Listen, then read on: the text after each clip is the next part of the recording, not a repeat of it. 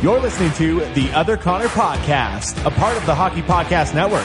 Here's your host, Connor Halley. Thank you for tuning in to another edition of the Other Connor Podcast here on the Hockey Podcast Network. My name, as always, Connor Halley. Give me a follow on Twitter at Connor Halley. And before we get to our guest here, just want to give a quick shout out to DraftKings. If you're going to sign up today, make sure to use promo code THPN. When you do so, it'll help you out quite a bit. Lots going on, of course. You've got hockey, the NBA, NFL for a couple more weeks. Also, UFC, golf. Lots of fun to be had at DraftKings. And like I said, promo code THPN for the Edmonton Oilers. Since the last time we spoke, only one game was played. The Oilers falling to the Toronto Maple Leafs out in Toronto, the final 4-2. More of a 3-2 game with an empty netter. The Oilers without a couple key players in that one. Of course, Connor McDavid and Derek Ryan due to COVID. Ryan Nugent-Hopkins also missing that one. The Oilers now, hopefully, will be back in action on a Monday when they take on the Ottawa Senators. It's an 8 o'clock puck drop for those looking to tune in for pregame coverage. Tom Gazzola, Matt Cassian, and myself will have you covered on TSN 1260 beginning at 6:30, assuming that game gets played because the Sens have had a few games postponed already, set to take on the Kraken as well as the Vancouver Canucks. Both those games will not be happening, so we'll see if it happens on Monday night. But we'll talk about that and a lot more with our next guest. He is the host of The Lowdown with Lowtide. He writes at The Athletic. You can give him a follow on Twitter at Lowtide. Allan Mitchell joins me. Al, how are you doing today? I'm very well. I'm looking forward to the Oilers' next game, whenever it is. Well, I mean, if you were a betting man, just looking at this and the way the Sens games are being postponed, do you think it's going to happen on Monday night? I think it's probably less than 50-50, to be honest with you. I know why they're doing it. I know that I read somewhere, I can't remember the total, but the Oilers' home games are worth like a couple of $1 million. And I think it makes more sense if you look at every game as a pool. The NHL and the NHLPA are pretty open about what the value is on everything. So if you move 5 games from, say, January to February, if you're the Oilers, home games, that's like, $10 million in the pool of whatever it's going to be, $4 or $5 billion. It doesn't sound like a lot, but if you add it all over the entire National Hockey League, moving them for a few games, it's going to be hectic, and I think that it probably dilutes the quality of hockey, but I understand it, and it's a business. We have to remember that. It is a business. So, Al, yeah, we will hope that this game does happen. Like you, though, I think under 50% is more likely. And to be totally honest with you, if they reschedule this game, I hope it's like a 7 o'clock start. Because if it is an 8 o'clock start, Tom and I have to do a 2-hour pregame show. It's a little bit later. I know you and I both like to go to bed a little bit earlier than that game would allow us to. So, I mean, maybe I'm biased here, but I'm a big fan of 7 o'clock starts at the latest. Yeah, I agree with that. I think that 7 o'clock start gives everybody a chance to get home after work, say 5. You get home, you change, you get ready, or you have a meal downtown and then you go to the game. So I think it works out better for Edmontonians to start it at 8 o'clock. I know they do it for TV, but it's late. Oh, yeah. And I mean, for the East Coast people, right? Like, if you're a Sens fan, you're staying up to 10 o'clock to watch that one. If you're someone just on the East Coast that maybe wants to watch Connor McDavid and Leon Draisaitl, assuming the game is played, it just seems like a missed opportunity, and we could probably do a whole show about that. I could rant about the Oilers or, the stars of the NHL not being marketed properly, but that would take us off on a whole other tangent here. Some news from practice down today. Multiple reports coming out that Kyler Yamamoto was taken off the ice, tested positive with COVID. I mean, this is something we thought the Oilers had already gone through, but it's almost like in society, that second wave has taken a run at some of the other players now. Well, this one is it just is taking everybody. I think somebody said the other day, everybody's going to get it eventually, and this might be the one. And so from what we understand, it's less serious than previous strains. If you've been vaxxed, you should be okay, or at least you should be. It shouldn't be a hospital issue for you. So from that point of view, it's good, but avoid it if you can, obviously. But this one just apparently is just so easy to catch. Yeah, I mean, and I feel like, it's gone through our building. I feel like anyone who's listening to this and knows people or works in a business or out and about, family members, probably knows somebody who's come down with it. And thankfully, from what I've heard, the symptoms aren't quite as bad, which you hope is the case for the guys who tested positive, Connor McDavid, Derek Ryan, potentially Kyler Yamamoto here. Just, what have you made of Kyler Yamamoto this year? Because he does tend to be a bit of a polarizing character. I've heard some people, be critical of the lack of scoring on 5-on-5, but at the same time, he's a hard worker. He creates opportunities. He draws penalties. Maybe not so much as of late because the Oilers can't buy a call. But what have you thought of his play this year as a whole? Well, I've been impressed by him in that he has not, his play away from the puck hasn't suffered, even though he was going through a really, really tough time getting the puck in the net. Now, he's improved in the last little while. He's still not scoring at the rates you want him to when he's playing on a line with Leon Draisaitl. One thing that I think that he needs to do, though, is shoot the puck more. He's really well below a shot per game on that Draisaitl line. If he's going to stay there long term, he just has to shoot the puck more. And I think it's something he prefers to pass, but if he gets a little more selfish, I think he'll have more success and he'll help the line more. Now, down at practice today for the Oilers, that wasn't the only big news. Of course, former first-round pick Dylan Holloway was skating with the team for the first time out there with Draisaitl and Foegele. Now, I don't think that's something we're going to see, but just how exciting is it to see Dylan Holloway, a guy that we've talked about quite a bit as of late, or the last couple of years even, and seeing him finally get out there with the big club? It's huge because the Oilers right now, and this is a situation that happens from time to time when you're developing players. They have a lot of defensemen down in the minors who are pushing up to make the NHL. Broberg, Niemelainen, Lagesson. We've seen all of those guys this year. Dmitry Samarikov, very briefly. But the forward group is a little bit low. There's Cooper Marody, Seth Griffith, and you're kind of waiting for that next wave, maybe you're Raphael Lavoie. Well, Holloway isn't that far away. And so him being, likely headed to Bakersfield maybe for the rest of this year, could maybe get a recall at the end of the year. That's encouraging because if he's healthy, he's one of the one or two top prospects in the system. And they really need it. They need another forward who can come up here, a big man who can skate well, check pretty well, and score some too. That's exactly what the doctor ordered for the Oilers. Now, how would you handle it? Obviously we have to wait and see how it goes down, and I know Gregor had said the full expectation is for this, the team to send him back down to Bakersfield and hopefully, just get back into game shape. Obviously, he hasn't played this year. Do you expect to see him with the Oilers this season? It'll all depend on what he does down there. They'll want to make really good and sure that he's ready, and that's like game ready and game shape ready, but also dominating the AHL. When he was in college, he really burst forth in his second year and became something more than was anticipated. And they'll want to see that. They'll want to see him at a point per game or so, I think, down in the AHL. It could happen, and they need him, as I mentioned. Like they could really use a guy with size and speed.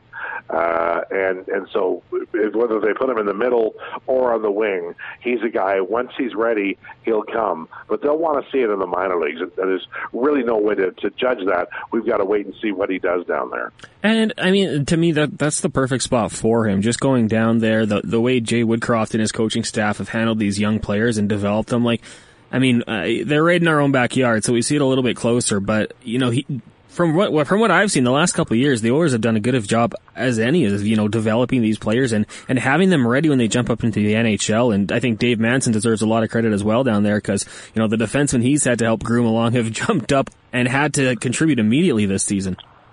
The Oilers are, I can remember 20 years ago when they'd call up Bassani or Shamara or Sean Horkoff, and they'd have an immediate impact. And then there was a long period where that did not happen, and now we're back to it. I would say beginning with Ethan Bear, Caleb Jones and that group, but continuing through the last several years.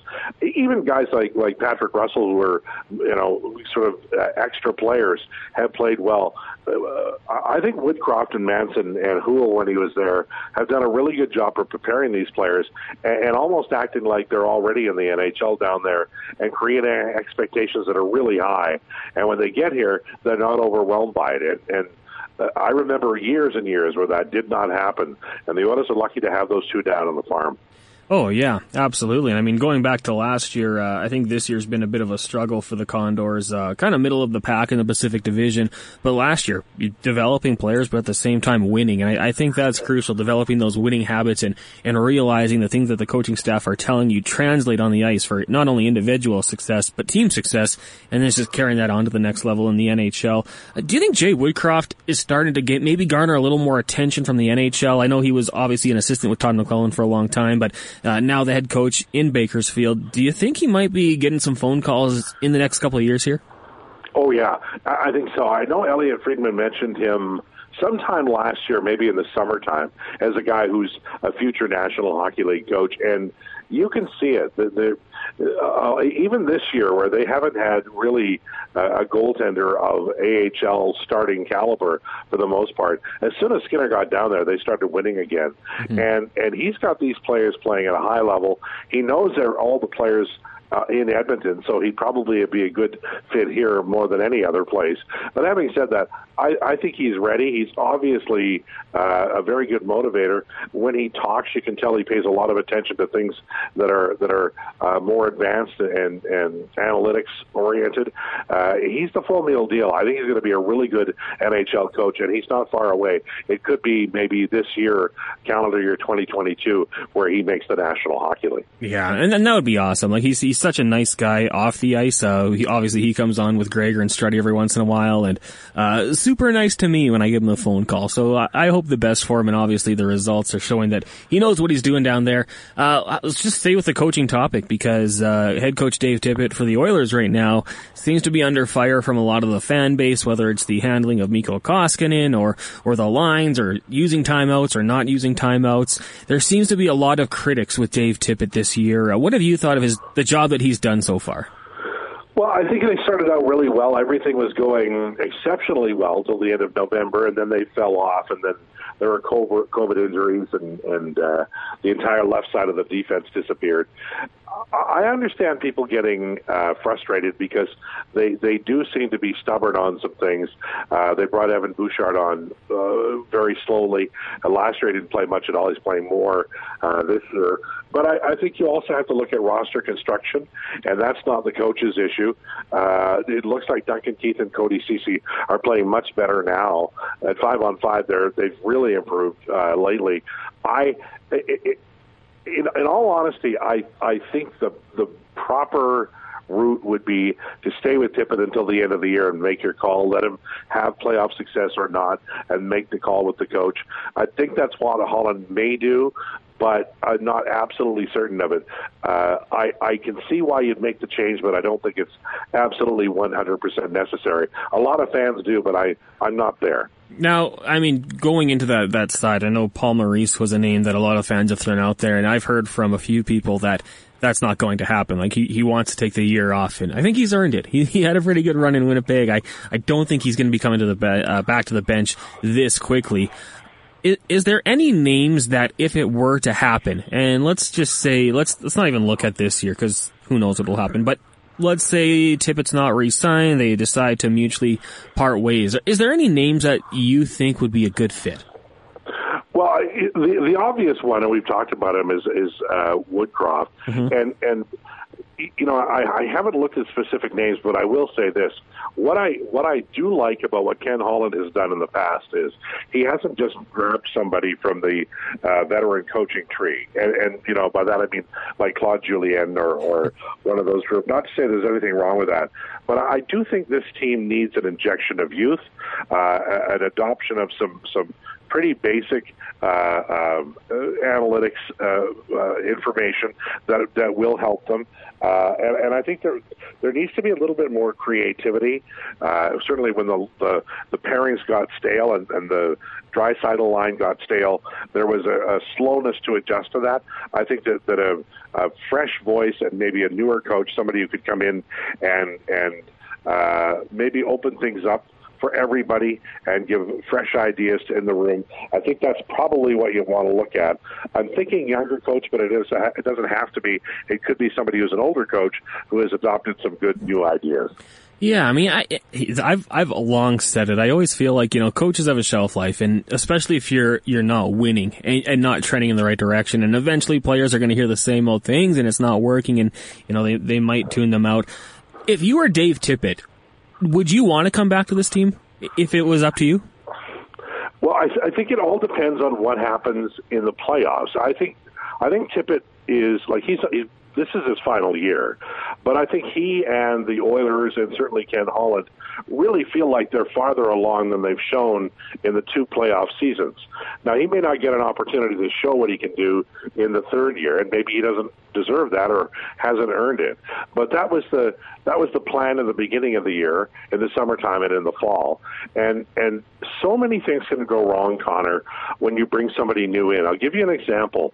Remember when Todd McClellan was fired and Ken Hitchcock took over, he and Chiarelli and a bunch of guys went down to Bakersfield to watch the Condors, and Hitchcock, God love him, convinced Chiarelli that he could save Jesse Puljujärvi, who got recalled again to the NHL, and then it didn't work out. He got sent back, and then that was the beginning of the fracture between Puljujärvi and the organization. So you're better off, I think, in the clear light of day, in the summertime, making these sober, big decisions than doing something, halfway, which is what you often get during the regular year. And a new coach is going to come in and evaluate players totally differently than Dave Tippett does.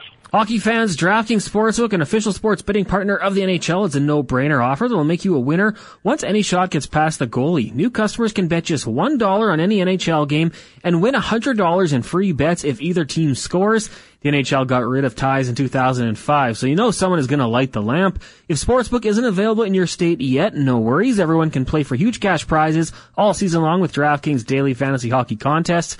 DraftKings is giving all new customers a free shot at millions of dollars in total prizes with their first deposit. Download the DraftKings Sportsbook app now and use promo code THPN. Throw down $1 on any NHL game and win $100 in free bets if either team scores a goal. That's promo code THPN this week at DraftKings Sportsbook, an official sports betting partner of the NHL. Must be 21 or older. New Jersey, Indiana, or Pennsylvania only. New customers only. Minimum $5 deposit and $1 wager required. One per customer. Restrictions apply. See DraftKings.com/sportsbook for details. Gambling problem? Call 1-800-GAMBLER. If I was Ken Holland, and obviously I'm not, but I think I would have a serious discussion, obviously, with Tippett, but I'd be talking to the leadership group of this team.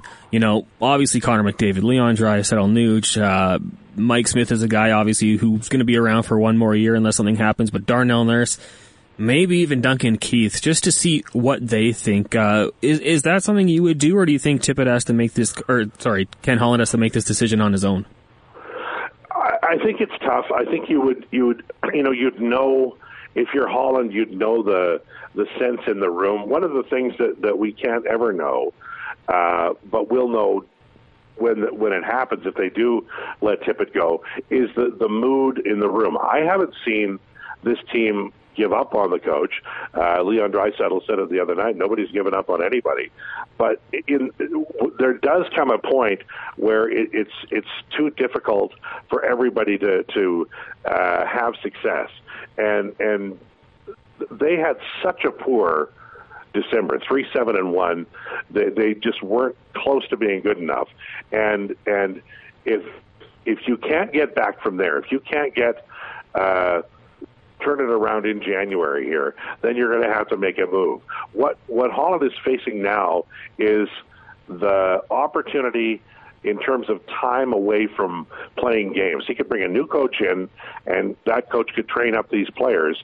And by the time they play another game, it's not in Ottawa, but after that, they'd have a complete new feel to them, and the coach would be more comfortable. So the timing is ideal. Now, if he doesn't do it now, I doubt he does it at all. And then we're probably looking at a trade for a goaltender. I loved when the question was brought up, and I think it was after the Toronto game, about guys kind of quitting on the coach, and Leon Draisaitl, he jumped over the reporter, and it was like, nobody's quitting, nobody's doing that. Like it's not much, and some people might write it off, but to me that was a good sign to see that, there is a little frustration there, and they're not just sitting back, because on the ice for long portions of that losing streak, I mean, it looks kind of like it was just accepting it, and there wasn't much urgency, but I like to see that, and hopefully they can turn things around. Just sticking with general manager Ken Holland, since we've talked about him a little bit here, I think it's fair to question what he's done this season and, where we are right now. Do you think he did enough this past offseason and made the right moves? And a lot of people will jump to Duncan Keith and potentially saying that, had you been able to get to Chicago to retain some money, it might have been a little bit better, could have helped you in other areas. But what have you thought of his job, where we are right now?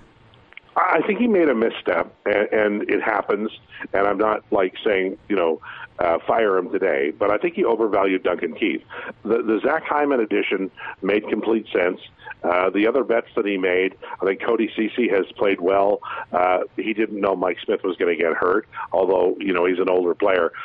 And Duncan Keith has come around. I want to be clear here. In the last 7 games at 5-on-5, the Oilers are 9 goals for, and I think it's 4 against while Keith is on the ice. He's played really well.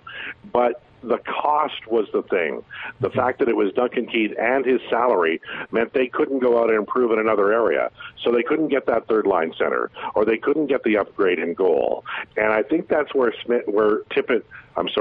Holland made a misstep. And it comes down to value, right, Connor? He valued Duncan Keith to the point where he said, I will take on his contract. I will give up Caleb Jones. I will give up a draft pick, and I think that's good value.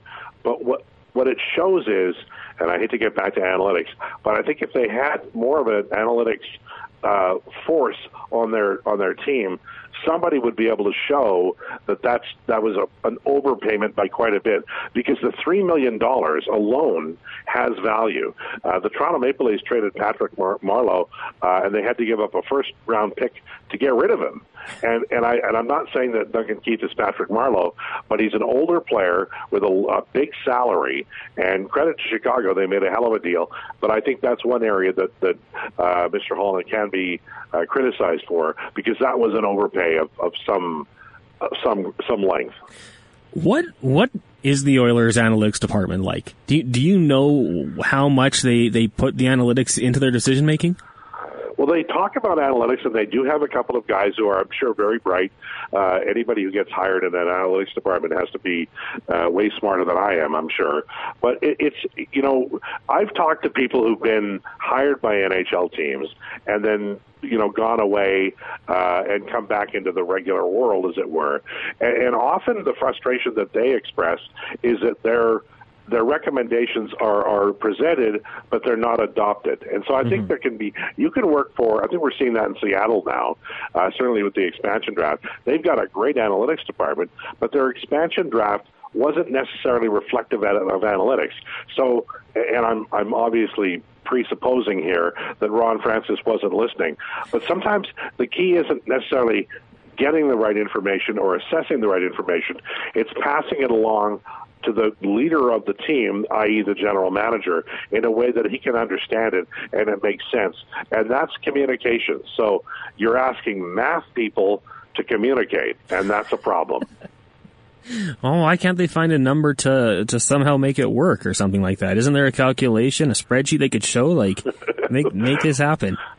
I'll tell you, there are so many ways to interpret. Look at Leon Draisaitl's line right now. They if you go back 2 years, they're fantastic. They get outshot, but they outscore the opposition by a bunch. But month by month, in just little increments, they're scoring less, and you reach a point where it's a point of no return. I think the Oilers have to make an adjustment, and they haven't yet. I believe that a smart analytics department, i.e. maybe the Oilers analytics department, is making that case, but it's not being adopted yet. And there is a generation gap, there's a math gap, there's a communication gap, and I think it happens in most NHL cities. But in the Oilers situation, I just think that they're slow to adopt, and that's really having an impact on them. Al, I got a couple of questions for you regarding the goaltending. I guess my first question will be this. What do you do with Stuart Skinner? You play him. Right now, I would call him up and I'd play him over Smith or Koskinen. I would you could put one on the I guess you wouldn't even need LTIR. You would just put them on the taxi squad. But I would do that. I'd put probably Koskinen on taxi squad, and I'd play Stuart Skinner because right now they're not even a playoff team, not really. So this isn't really high pressure. Give Stuart Skinner 5 games as the starter, see what he does. There's a window here of opportunity for the Oilers to do that, and he's been their best goalie, Connor, so why wouldn't you give your best goalie an opportunity to grab that job? He's been their best goalie. I had a Twitter poll last week. I said, which Oilers goalie are you most confident in? Many people said none of the above, but Stuart Skinner led the way with 71% of the 1,000 votes. So it seems like, the numbers say he's the best. The eye test from the fans say he's the best. It would be great to see him out there more. And at least if he makes a mistake, it's a guy who's, young and learning. And you hope learns from those things rather than Mikko Koskinen, who's, the veteran on his way out. And that leads me to my next question, Al. Where is Mikko Koskinen next year? I asked Gregor and Struddy this yesterday on 5 questions. Struddy said the KHL. Gregor had backup in the NHL. What do you think? Okay, this is going to be you'll either love this answer or hate it. I think he will go to a really smart team for $2 million, and they're going to try to save him. Because here's the thing that is there's something unique with Mikko Koskinen. I honestly think he could stop pucks if he didn't move. He's that big, and people get mad at him because he's got a slow glove. But if the shooter is going to hit the net, depending upon where he releases it and the torque on it, goalies aren't going to react to it anyway in time. It's going to go in the net. But Koskinen there are some things about him that need to be improved. I think mental toughness might be a part of it, and I'm not suggesting he's weak-minded or anything, but I do think the beginning of games has gotten into his head a little bit. And it's like in golf when you've got the yips, right, where maybe he's thinking too much or he's too afraid to make a mistake. But I think there's a goalie there, and he's so big. And the NHL loves big goalies so much. I think he'll show up for $2 million in Detroit or Carolina or possibly Toronto. I kind of like the mayhem that would create. So that put me on the side of that loves it. I don't like to see anyone struggle the way he has, and it's been such a roller coaster with Mikko Koskinen. There was optimism, and then he got the contract from Chiarelli, and everyone ripped on him, and then all the weak goals, everyone ripped on him, and then Dave Tippett ripped on him. And then everyone went to defend him. It's been all over the place when it comes to Mikko Koskinen. I saw people defending him, and then I went back and looked at their Twitter history, and they ripped him too. So it's pretty crazy when it comes to him. Very polarizing. Goaltending is tough. I remember Mike Milbury yelled at Tommy Salo at practice when he was the Islanders coach so much. Salo cried, and then Milbury traded him. And it's a tough position to play.